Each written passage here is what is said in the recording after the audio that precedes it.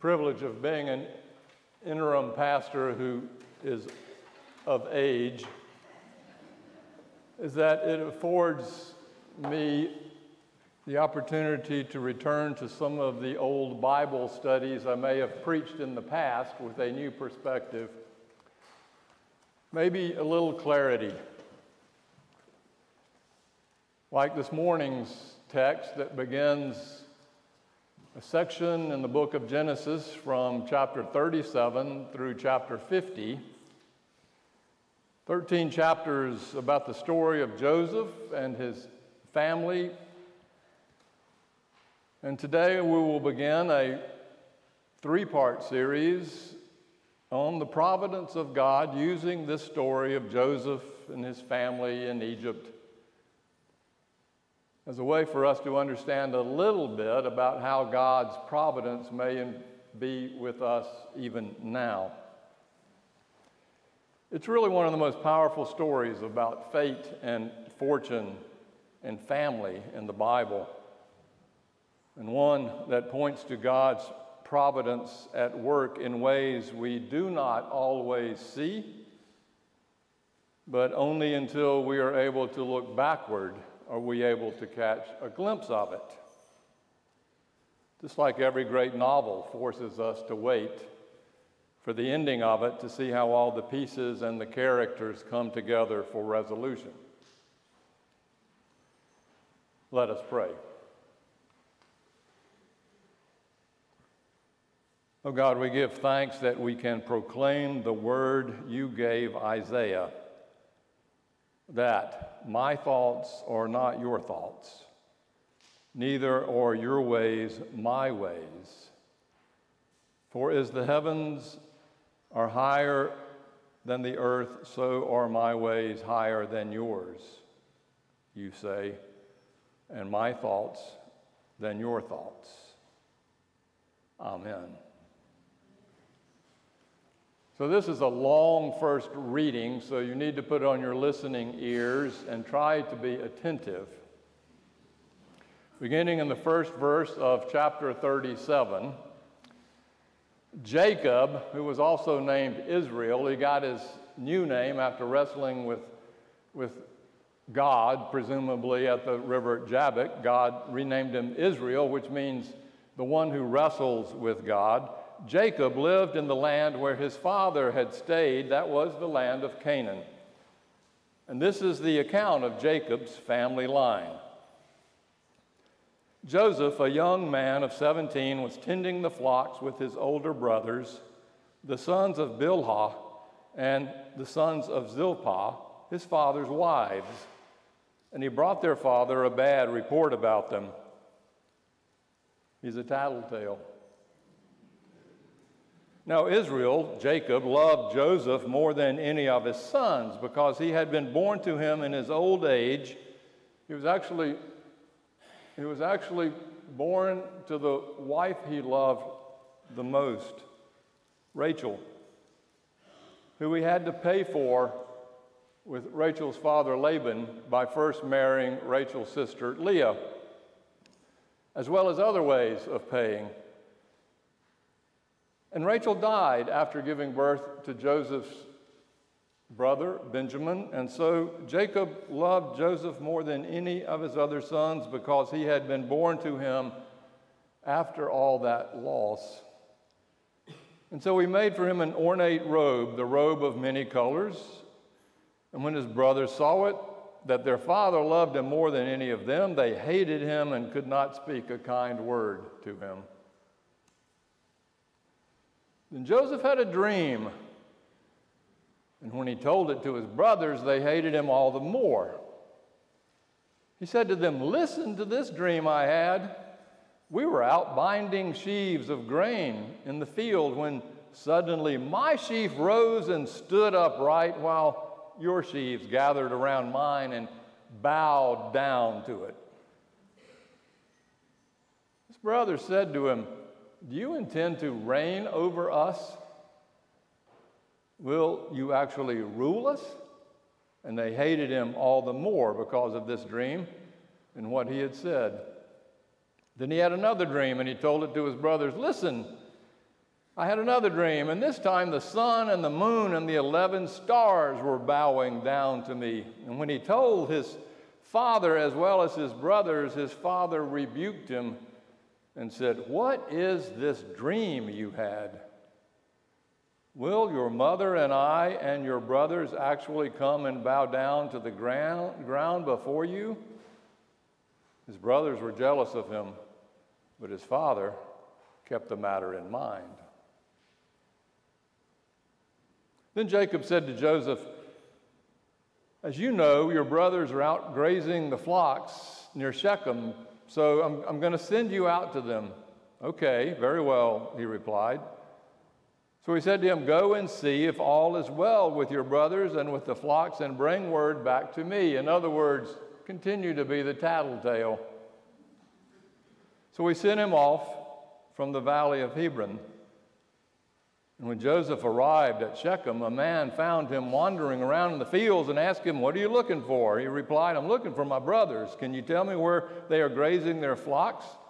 "They moved on from here," the man said. "I heard them say, 'Let's go to Dothan.'" So Joseph went after his brothers and found them in Dothan. But when they saw him in the distance and before he reached them, they plotted to kill him. "Here comes that dreamer," they said. "Come on, let's kill him and throw him into one of these cisterns and say that a ferocious animal devoured him. Then we'll see what comes of his dreams." When Reuben, who's the oldest child, heard this, he tried to rescue Joseph from their hands. "Let's not take his life," he said. "Don't need to shed any blood. Throw him into this cistern here in the wilderness, but don't lay a hand on him." Reuben said this in hopes of being able to rescue Joseph later and take him back to his father. So when Joseph got to his brothers, they stripped him of his robe, the ornate robe he was wearing, and they took him and threw him into the cistern, which was empty. There was no water in it. As they sat down to eat their meal, they looked up and saw a caravan of Ishmaelites coming from Gilead. Their camels were loaded with spices, balm, and myrrh, and they were on their way to take them down to Egypt. Judah said to his brothers, "What will we gain if we kill our brother and cover up his blood? Come on, let's sell him to the Ishmaelites and not lay hands on him after all. He is our brother, our own flesh and blood." His brothers agreed because there was a price in it. So when the Midianite merchants came by, his brothers pulled Joseph up out of the cistern and sold him for 20 shekels of silver, and the Ishmaelites took him to Egypt. When Reuben returned to the cistern and saw that Joseph was not there, he tore his clothes. He went back to his brothers and said, "The boy isn't there. Where can I turn now?" Then they got Joseph's robe, slaughtered a goat, and dipped the robe in the blood, and they took the ornate robe back to their father and said, "We found this. Is this your son's robe?" Jacob recognized it and said, "It is my son's robe. Some ferocious animal has devoured him. Joseph has surely been torn to pieces." Then Jacob rent his clothes, tore his clothes, and put on sackcloth and mourned for his son many days. All his sons and daughters came to comfort him, but he refused to be comforted. "No," he said, "I will continue to mourn until I join my son in the grave." So his father wept for him. Meanwhile, the Midianites sold Joseph in Egypt to Potiphar, one of Pharaoh's officials, the captain of the guard. This is the word of the Lord.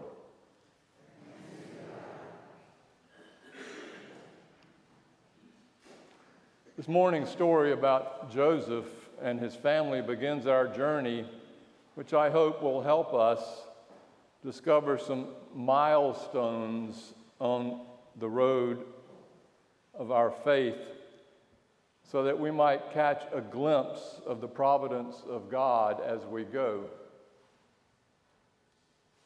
However that road leads down it will not be found by Google Maps.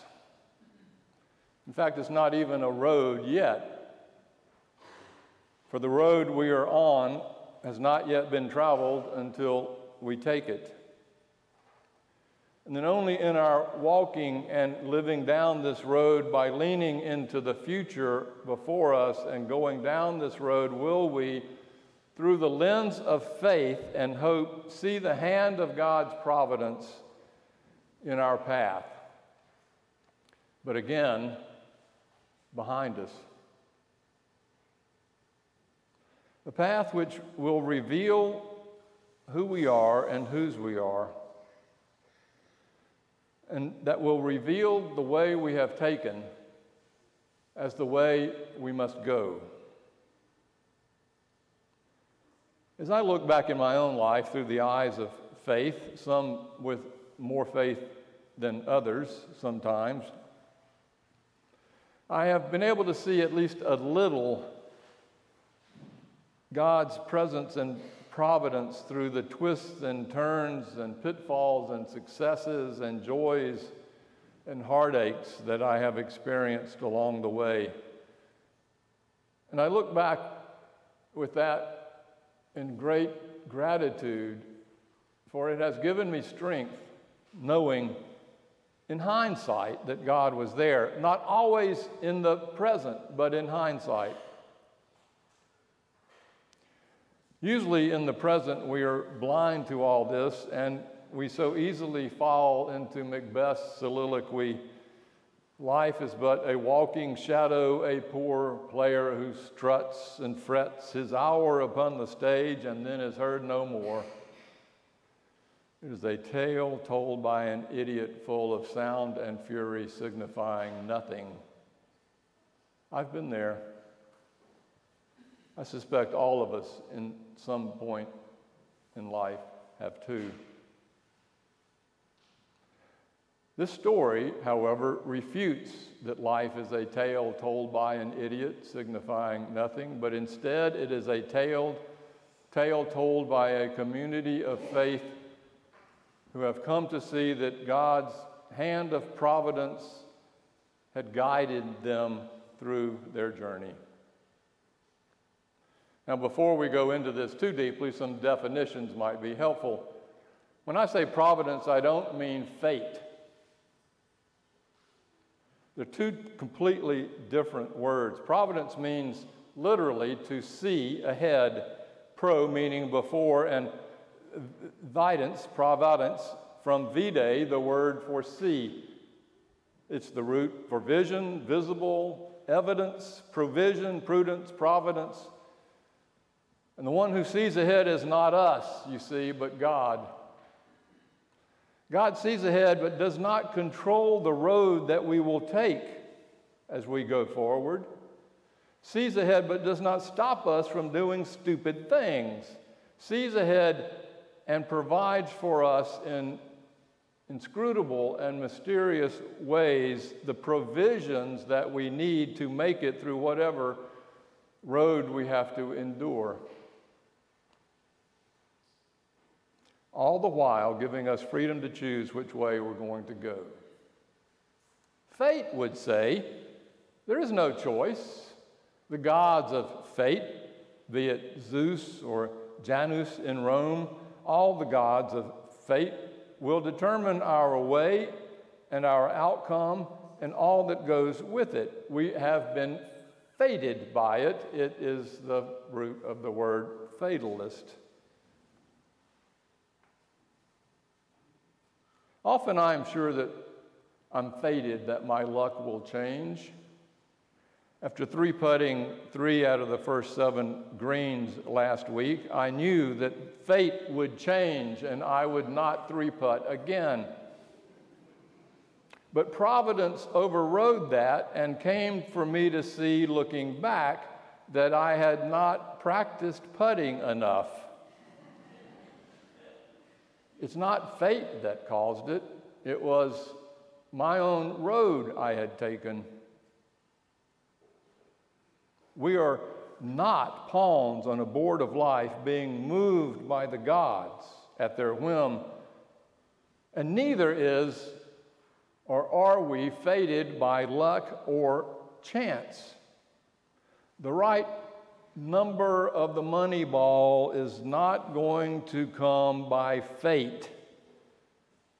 If it comes at all, it's only by luck.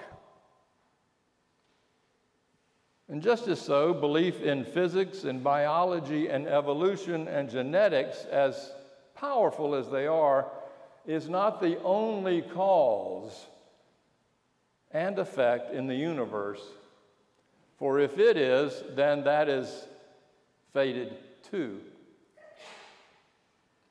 So we live somewhere between a God who controls everything, like fate or predestination, which I don't believe in, or just sits back after creating everything and watches, letting us go do all that we do and live the lives that we live without any intervention at all. Between those two things, the Bible points to providence. And in that providence, God never pigeonholes us, but instead takes what it is that we give Him to work with and inspires and enlightens and cajoles and strengthens and calls, but never controls us to act according to His will. So this morning's passage, in a nutshell, Jacob loved Joseph more than his sons, even though he was the 12th son and a tattletale. Joseph gave him the coat. It lifted him up in royalty, for that's what the kings would wear, this coat of many colors. To make matters worse, Joseph was a dreamer. Status quo hates dreamers. It wants things to stay the same. The brothers had their power and their place. And Joseph walks up and tells them about this dream when all of a sudden now he's in their place and they're bowing down to him. They hate dreamers. And they hated him for good reason. He's a spy. He's a narcissist. He struts around in his robe like a peacock. He wants to do everything he can to steal the blessing from all the brothers. So for good reason, when the caravan comes by, after choosing not to kill him, they sell him off to the Ishmaelites. And he ends up in Egypt as a slave of Potiphar. In the meantime, they take the coat, put lamb's blood on it, show it to their father Jacob, thinking he had been eaten by a wild animal. He goes into a grief and mourning period, he said, that will last the rest of his life. And that's how that part ends with this teaser. But meanwhile, the Ishmaelites sold Joseph when they got to Egypt to Potiphar, Pharaoh's captain of the guard. In other words, he's not dead after all. I love this story because it starts pretty much the same way all ours start, that is to say, with family life. Love and caring, playing favorites, dysfunction, jealousy, envy, and deceit, all of it part of the family. And it ends with these brothers fighting, plotting, the father hurting, wondering what will come next. It's written for us. It's for our time, because we are all faithful believers in God, I hope, but who have come to struggle and wrestle like Jacob at the river Jabbok with the God that we have been told we have.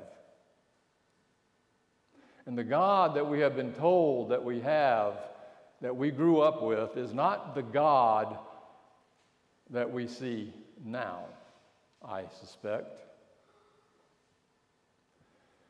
Like. God will always protect us if we believe in him. Like. Everything happens, every single thing happens according to God's will. Like. If I pray hard enough, I will get what I want and need. Like. God is a loving and benevolent Father who will always watch over us. But then life happens.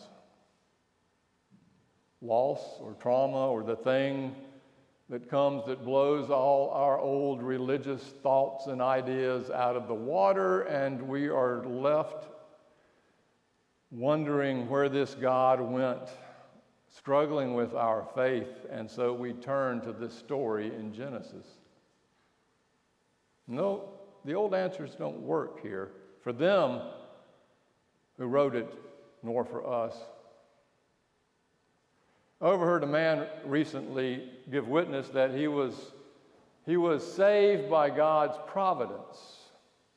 Saved when his wife finally got sick and tired of his drinking and left him along with the children, and he bottomed out. He made his way to AA, he said. God's hand led him there, and there he found not only sobriety, but Jesus. It's a great story. I love those stories. But I'm a little bit skeptical, I have to be honest, about such confessions. They leave me wondering, why did God's hand lead him into the mess of his life to begin with if God's hand led him out of it? Why didn't God just lead him into that place to begin with if God was leading every step of his way? Think how much less hurt and grief there would have been. The point is that providence itself warns us about these old religious absolutes and certainties, and that belief in God will determine our path and our outcome. Instead of such predeterminism and predestination, providence promises us that God may not cause the events, get this, but will use them like a gazillion Lego pieces for the building blocks of the kingdom to come.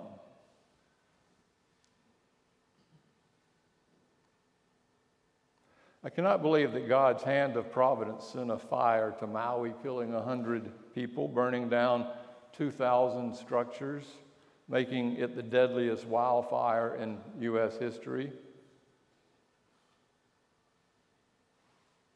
I cannot believe that the hand of God pushed that Ford Explorer my family was riding in to make it roll over 3 times. It was physics. The physics of a forest just waiting to ignite, as prophetically they have been warned, and the physics of a badly engineered car that was not only prophetically, but by plenty of evidence, poorly made. It was not the providence of God that did this. But by God's providence, we pray that these tragedies may help convince us that we do need to do something about climate change. And we also need to do something about poorly made cars that are marketed deceitfully. So here's the third option. Either God determines all things, or there is no God, and all of life is just sound and fury. Or what this Joseph story will reveal when we come to the end of it. And it will show that God gives us freedom and agency and choice to dream and to act, to sin and to repent, which is what it means to be human and made in the image of God, freedom and choice. And God also gives us laws and rules in the Bible to live by, and also a community of faith to help provide for us what we need, our provisions to navigate the slings and arrows of outrageous fortune that inevitably come. It's almost as if God is in it with us like a divine dance, not controlling all the levers like the wizard behind the curtain, but dancing together with us to the tune of faith, hope, and love. And God knowing how the dance will end, but not knowing how the dance will get there, but willing to be in it with us as we go. And if you want a definition for what it means to say that the Word became flesh and dwelt among us in Jesus Christ, that's what it says, that God has chosen to become part of the dance with us.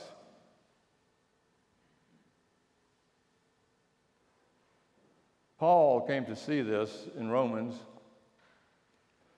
The providence of God being in the midst of us, yet us not recognizing that providence. We want more from God. We want God to fix it. We don't want God to dance. We want God to fix it. But God is crucified instead. And Paul came to see, understand, and see clearly in a new way for him what that means. So he wrote, "In all things, we are more than conquerors through him who loved us. For I am convinced that neither death, nor life, nor angels, nor rulers, nor things present, nor things to come, nor powers, nor height, nor depth, nor anything else in all creation will be able to separate us from the love of God in Christ Jesus our Lord." That is providence. If we don't see and believe this now, I think by the providence of God, sooner or later we will. We just have to wait for the story to end. Amen.